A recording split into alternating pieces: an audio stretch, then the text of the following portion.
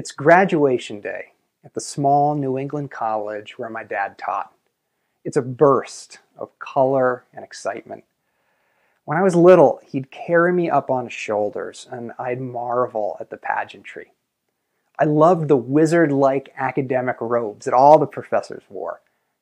My father explained how you could tell what degree someone had and the school they'd gone to, based on the color and design of their gown and hood. It was like a diploma, a credential that you could wear.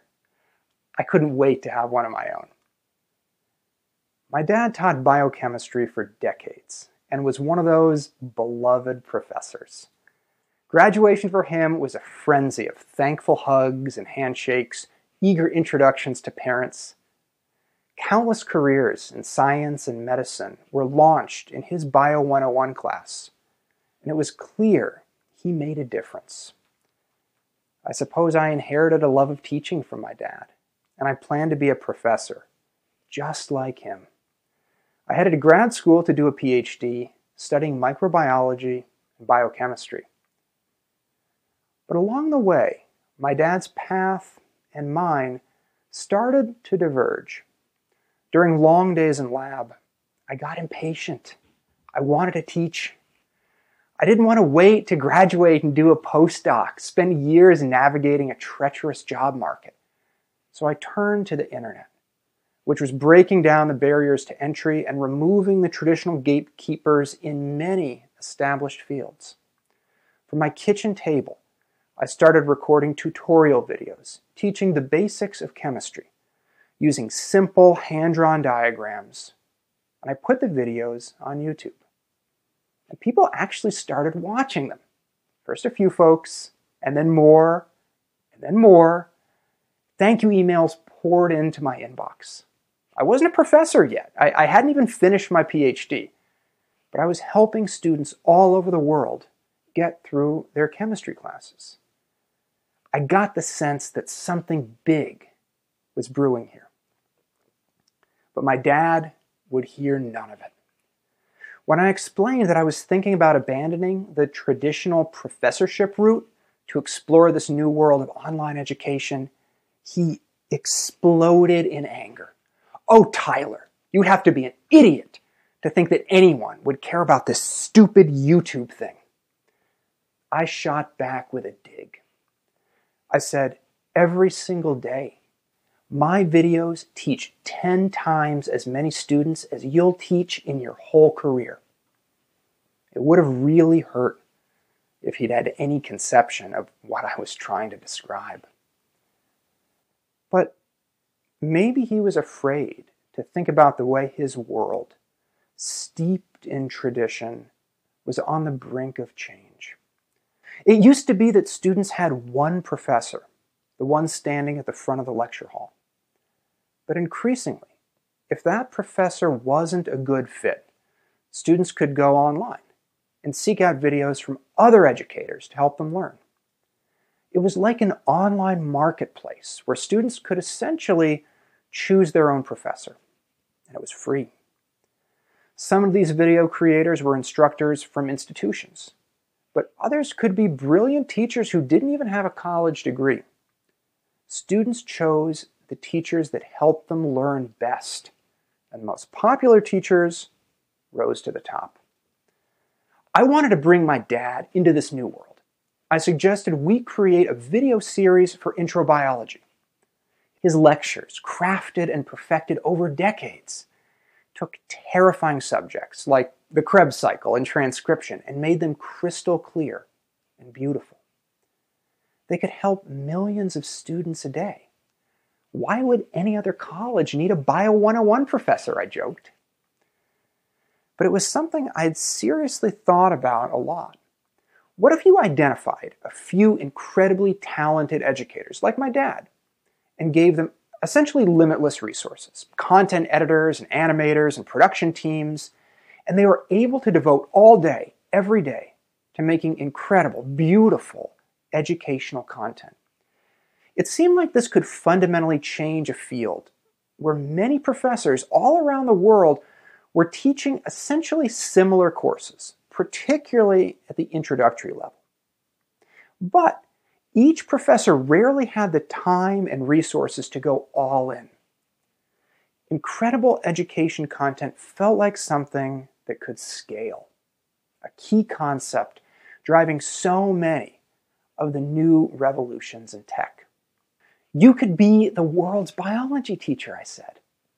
Oh, you have to be an idiot to think that I'd want to be some kind of YouTube star. Ugh, I was furious. And then, shortly thereafter, unexpectedly, he died. Right before I graduated from MIT. It upended my life. But there was a silver lining that felt slightly cosmic. He left me a little bit of money that allowed me to step off the academic path and try my own thing. I poured myself into work, churning out videos day and night. And I also started to interact more with my viewers. And I learned that they were almost all folks who weren't served well by the rigid structure of traditional academia. Countless college students told me how they did all their learning from videos like mine. They attended class only 3 or 4 times during a semester just to take the tests. Others were trying to switch careers in middle age, and they needed to take courses piecemeal. They needed half of this degree and a quarter of this one. A single dad writes me and says how he's trying to go to nursing school to show his young daughters he can be something. He can't understand a word his professor says, but my videos get him through a critical class. Comments like his are often followed by an ominous, "So why am I paying the school and not paying you?" I wonder why these people have to go through the motions of attending a class when they're learning all the material on their own. Why can't they get course credit in other ways? Why isn't anyone paying attention to what these people need? I can't offer diplomas from my YouTube channel, but once there's a way for students to earn course credit, no matter how they learned the material, in class or on their own, the online marketplace of different teachers and different learning approaches will explode. There'd be serious competition for who could teach students the best. Meanwhile, as I madly upload videos, my views go through the roof. Job offers start to come in. Random people start recognizing me on the street. An awkward, "Hey, do you make YouTube videos?" It's followed by hugs and handshakes, selfies, and even occasional tears. Around this time, my career moves from the lecture hall to the laboratory. I join a company focused on education for pharmaceutical and life sciences companies. The CEO is bold and eccentric, and she wants to push the envelope and teach complex lab methods entirely in virtual reality. Outside of academia, things move fast, and the stakes are different. The goal for me used to be a final exam grade. Now it's a patient's health, a life-saving therapy. For the team I joined, it was a rare chance to think deeply about lab instruction. In undergrad, I rarely knew what I was doing in labs. A couple drops of this and a couple drops of that, and poof, it would turn red. Test tubes would break if frazzled TA tried to guide 30 students at the same time. But VR can be a consistent, constantly vigilant, one-on-one coach. A learner can practice activities over and over until they truly understand what they're doing and why they're doing it. And students don't need an instructor or a TA. The software does the teaching. Put on a VR headset, and you don't need a multi-million-dollar microbiology laboratory to teach microbiology. And it's clear that academia isn't the only player that can provide high-quality learning, even in advanced technical fields. Coding boot camps have received a lot of attention, giving credentials that allow folks to transition into programming roles. But with VR, you could imagine companies offering biotech credentials and teaching lab skills needed to, say, manufacture cutting-edge cell and gene therapies. When you look at all these forces together, it's clear that real change is going to come in higher education. When I was up there on my father's shoulders, those colored robes at graduation represented discrete credentials earned from classroom and research time at specific schools. Maybe the metaphorical academic robe of the future is more of a patchwork cape, a discussion class taken in person at MIT, an introductory content certification passed with the help of YouTube videos, a VR laboratory course from a company outside of academia. Graduation is unlikely to be a single defined event, and learners, instead of institutions, will have the power to decide what sort of credentials they need, and when and how they master the prerequisites. The impact of COVID is likely to only accelerate this. Even the most prestigious schools are now giving credit for courses completed online. It's going to be tough to put that genie back into the bottle. And hopefully, the specter of these changes will force colleges and universities to double down on what they can uniquely provide. Maybe that's getting students to dive into research, or providing valuable one-on-one time with professors, fostering discussions and mentorship.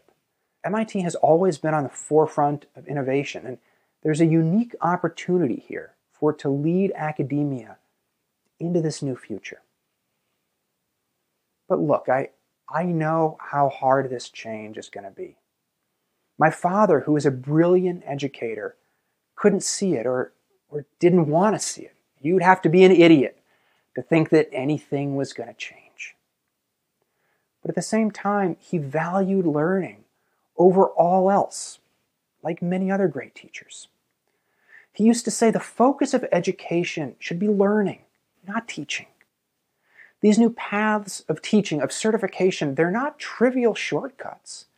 They'll help students master the same fundamental skills, just more effectively, more efficiently. You know, I think back to the first time I tried the virtual reality lab product I'd helped to build. A team of so many brilliant, talented people had worked on it for months. I slipped on the VR headset, and there I was, a lab bench in front of me. The focus was a fundamental microbiology method. It was probably one of the first things my dad learned when he was in grad school, and it was one of the first things that I learned. I wondered for a moment what he would have thought if he could have seen this. I imagined, somewhat hopefully of course, that he'd look around in the headset, grab a petri dish, sterilize his metal tools in the Bunsen burner until they glowed a bright orange. And maybe he'd say, with one of his trademark phrases, "Whoa, this is pretty nifty. You'd have to be an idiot if you can't tell. This is the future of education." Thank you.